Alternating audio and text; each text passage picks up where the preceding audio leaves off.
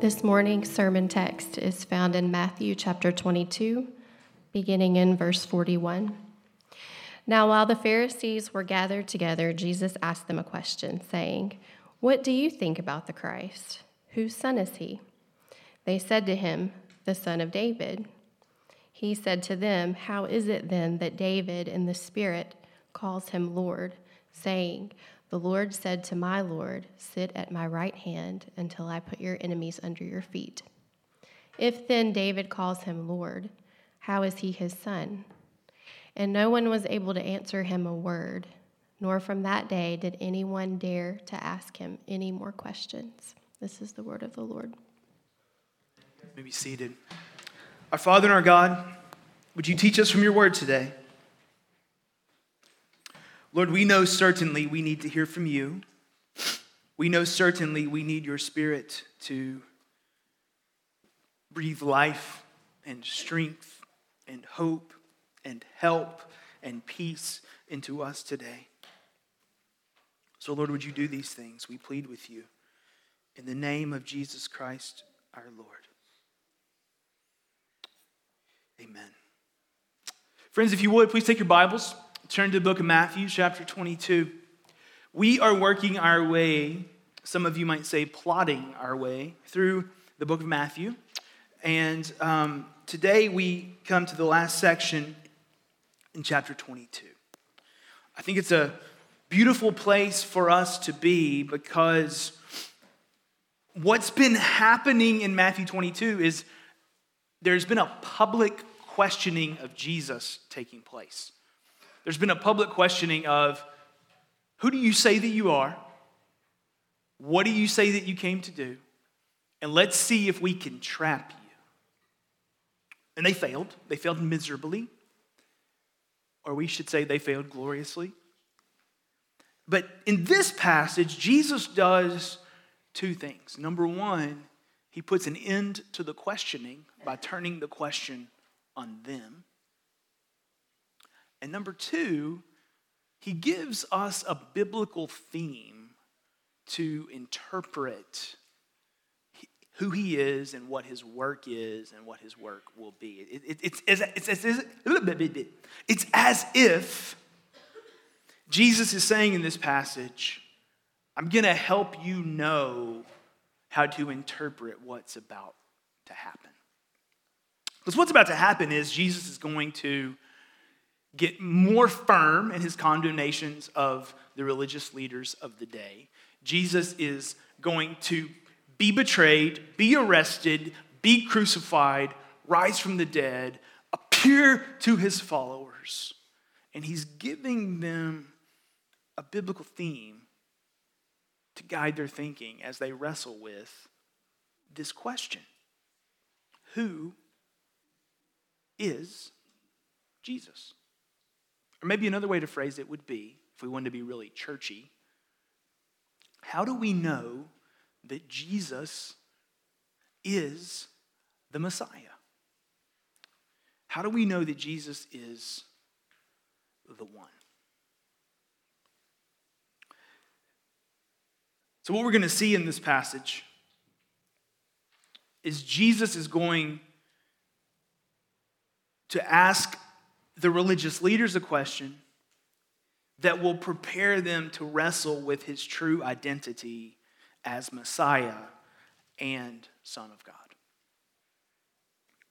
So, let's look at the passage together. If you're taking notes this morning, so what we're going to do in this sermon is we're actually going to go through the passage twice. We're going to go through it in the first point, and we're going to go through it in the second point, and we should be done halftime Titans game, maybe, something like that. For those of you that don't follow football, it's about 2:15 this afternoon.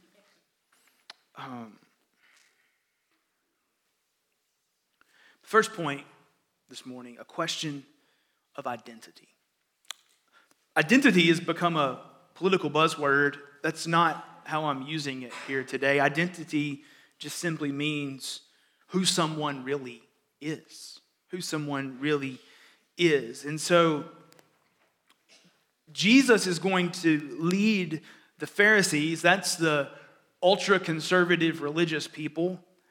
He's going to lead them through a series of questions about the Christ or the Messiah, but in doing so, what he's really doing is also leading them through a series of questions about himself. Because Jesus is going to proclaim, I am the Christ, I am the Messiah, I am the one. But here he's kind of keeping it out there in the realm of idea. And so he asked him the question, what do you think about the Christ? Whose son is he? Now, the Christ is not a phrase that we would use a ton in our vernacular. I'm going to avoid the low-hanging fruit dad joke of Christ is not Jesus' last name. It's not a phrase that we would use a ton, but Christ is a phrase that's synonymous with Messiah, or the chosen one, or longer but maybe clearer, the one that God had long promised to bring God's blessing and God's kingdom to God's people. What do you think about the Christ? I mean, what do you think about the one that God has promised will bring his blessing and his kingdom to his people? Which means, what do you think about the Christ that you are waiting for? Now, just as an aside, if you went to your neighbor's house today and said, what is your anticipation about the Messiah? They're probably going to shut the door in your face. They're going to be like, oh, you're one of those religious people. But if you went to your neighbor and you were having a cup of coffee and you said, how does God bring his blessings to people? How does God pour his love and mercy and grace on people? If we wanted God's blessing, where should we look? We don't realize that, but what you've just asked is, who is the Christ? Who is the Messiah? And so Jesus is ultimately saying to these religious leaders, what do you think about the one that you know God is going to send? And then Jesus kind of, before they can give an essay, kind of hones in on the question. He says, whose son is the Messiah? Now, the joke is that most questions in Sunday school could be answered with one of two questions, right? Most questions in Sunday school could be answered with one of two answers: God or sin. Like, you got to have a little wisdom to know, is this a good question? The answer's God. Is it a bad question? The answer's sin. So I think these Pharisees thought that Jesus had just thrown them the beautiful softball. Whose son is the Christ? Oh, that's easy. David. The Christ will be an offspring of David. Now, we should note in Hebrewism, son doesn't necessarily just mean father has a son, but it can mean any male heir running down the family tree. The Messiah most certainly is going to be a son of David. God promised that to David. 2 Samuel chapter 7, verse 14. Don't you know that, Jesus? So, this seems like a simple bit of questioning, but then Jesus is going to kind of crank the gear a little bit. Verse 43. How is it then that David in the Spirit calls him, meaning Messiah, Christ, Lord, saying, and then Jesus is going to quote from Psalm 110, verse 1. The Lord said to my Lord, sit at my right hand until I put your enemies under your feet. So, David writes, Yahweh, God, the true God, the father of Abraham, the father of Isaac, the father of Jacob, Yahweh said to David's Lord, meaning David's authority, David's superior, and possibly David's deity. Sit at my right hand until I put your enemies under your feet. So what Jesus is ultimately saying to them is, how is it that the coming son of David was called Lord by David? Any of you call your children Lord? Anybody? If you do, meet me tomorrow morning at 9:30. We'll have a little parenting 101 session, okay? That's just not how that plays out. Kids, any of you think your parents should call you Lord? I rescind the question, okay? Take it back. But ultimately, Jesus is asking this question. He's saying, how is it that David would call his son, his authority, his superior, his deity? How is that possible? Now, here's what Jesus is not saying. He is not saying that you're wrong. He's not saying that the Messiah won't be a son of David. What he's arguing is the Messiah will be no mere descendant of David. What he's arguing is that the Messiah will be more than just offspring, but he will be Lord. So much so that David, inspired by the Spirit, saw the Lord, the Messiah, exalted to the right hand of God and all of his enemies subjected, defeated, subjected under his feet. So what Jesus is ultimately arguing here is, do you have big enough a view of the Savior? Is your view of the Messiah big enough? Is your view of the Messiah divine enough? Is your view of the Messiah exalted enough? Ultimately, here's what Jesus is saying. The Messiah, Jesus, is not a mere human descendant of David. Now we can say the other side of that. He is a human descendant of David, but not merely a human descendant of David. He's divine. Second, Jesus is saying that the Messiah, he is the Lord of David who will reign with Yahweh the Lord.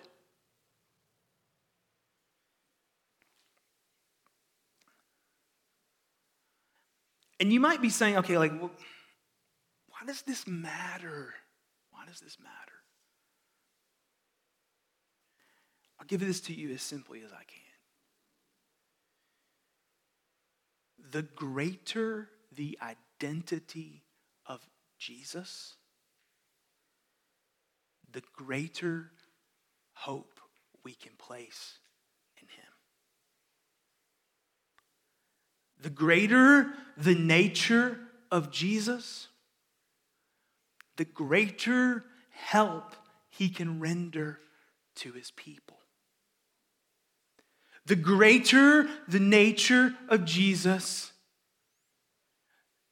the greater things we can entrust to him.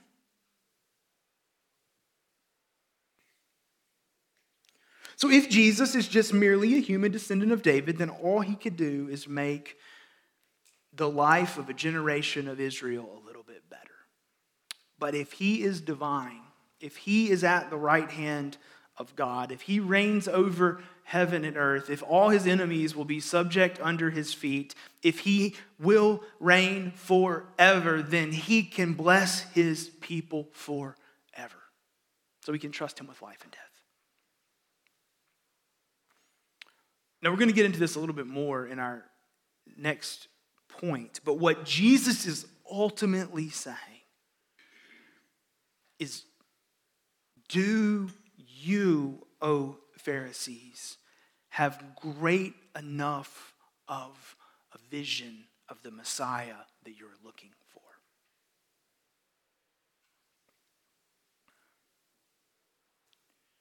So friends, I just want to say this. We just sang we're fighting a battle that Christ has already won. That's true.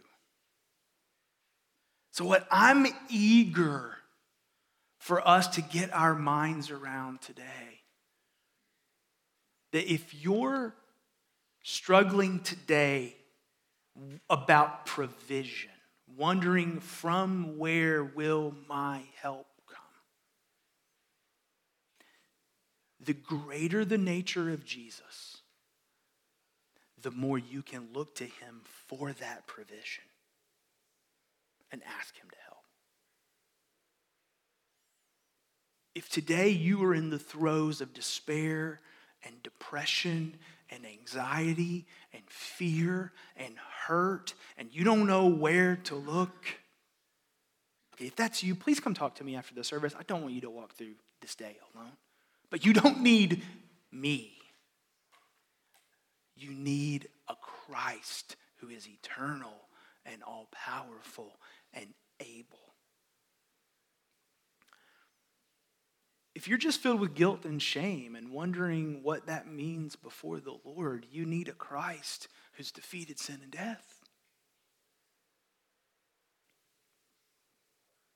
If you're anxious about your children, their faith or lack thereof, their spiritual maturity or lack thereof, their wise decision-making or lack thereof, you need a Christ who is above all things and is not limited by anything to cry out to. So, let's do this. Those of us that love theology, Jesus is making a theological point. Theology is good and it's a gift. And those of us that love practicality, Jesus is also making a practical point. The greater identity that Jesus carries, the more he is able to do for his people. And so I'm just calling upon us to take this passage and say, how do we get the biggest biblical vision of Jesus we possibly can get? So that pushes us then to our second point, our second walk through the passage. A question of truth. A question of truth. What truth does this passage give to us? Ultimately, I think Jesus is doing several things here. He's showing the Pharisees that God's promises are true and remain true. He's showing the Pharisees that everything the Old Testament says about Jesus the Messiah will come to pass. It is a faithful guide. Second, we're told in verse 46 that this little encounter puts an end to the public questioning of Jesus. It says they did not dare to ask him any more questions. Now, I'm not sure that it satisfied all of their questions, but they realized that going public wasn't going to work. And then third, I think this is really important. Jesus introduces an Old Testament passage, an Old Testament theme that's going to serve the church well in understanding who he is. So he gives Psalm 110, verse 1. Fun fact, if you care to know, this becomes the most quoted Old Testament passage in the New Testament. So I don't think I'm going out on a limb to say he's giving the early church a theme to interpret who he is. Now, what does the passage say? The Lord said to my Lord. Now, the way this is printed here in the New Testament doesn't help us a ton, but if you were to flip on back to Psalm 110 in your Bible, what you're going to see is the Lord, L-O-R-D there is capitalized, speaking of Yahweh, said to David's superior, sit at my right hand until your till your enemies are put under your feet. So what's being said here is Messiah will be elevated to the right hand of God. And at the right hand of God, he will rule and reign over all things until all of his purposes are fulfilled and until all of his enemies are subjected to him. That seems to be the kind of Messiah that we're eager to follow. Now, the way this plays out in the New Testament is first, it's quoted. I'm just going to do a little rundown of the ways it's used and the themes that are developed to help us kind of see like, oh, this is why this matters. In Acts chapter 2, verse 34, Peter's preaching, and he quotes from Psalm 110:1, and he says, therefore, Jesus didn't die and go to the grave like David, but he is currently the Lord, and he is currently the Christ. And so Peter is using Psalm 110:1 to connect the resurrection to the lordship and the messiahship of Jesus. We can trust the living Christ as he rules and reigns from the right hand of God. Hebrews chapter 1, verse 13, again quotes from this passage. And the author of Hebrews is 13 verses into arguing that Jesus is greater than the angels. So he's not only greater than humanity, but he's greater than the angelic beings. And he says, but to what angel has God said, sit at my right hand until I subject all your enemies under your feet? So the author of Hebrews uses this verse to argue that Jesus is greater than angels. Hebrews chapter 10, verse 13. The author again uses this verse and an allusion to this verse to argue that Jesus now sits at the right hand of God, having accomplished everything necessary for our salvation. There's no more work for Christ to do to earn the salvation and the blessing of God for the people of God. 1 Corinthians 15:25, Paul uses Psalm 110 to say that Jesus indeed is reigning now over the kingdom of God. The kingdom of God is ultimately in his hands as he reigns over all things. Friends, the blessing of God comes to people through Jesus. The salvation of God comes to people through Jesus. The mercy and the love and the care and the compassion of God come to people through Jesus. Therefore, as we yearn for those things, where do we look? To whom do we look? We look to Jesus, the Christ, the Messiah, the Son of God. As others wrestle and yearn and look for those things, to whom do we point? We point to Jesus, the Christ, the Son of God.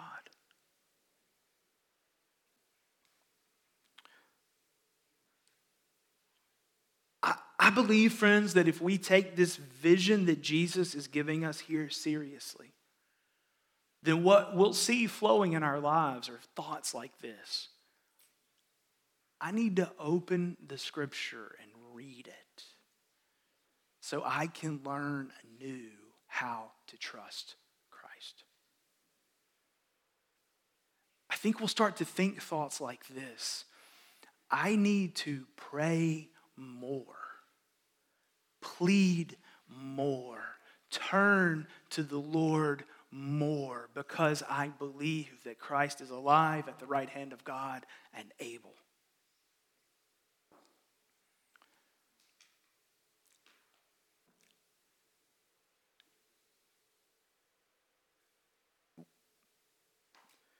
The greater we understand the nature of Jesus to be, the greater hope we can have in him.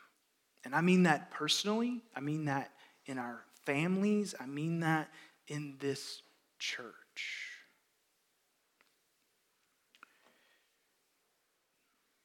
Jesus wants his followers to have a vision of Messiah that doesn't end in Jerusalem 2,000 years ago.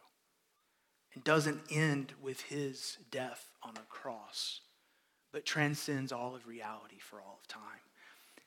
And that hope is what he's invited us into. And that hope is what we long to shape us even now. So our Father and our God, would you take these words from your scripture, and as much as they're true, as much as they're right, as much as they're good, as much as they're helpful, would you cause us to believe them today, receive them today?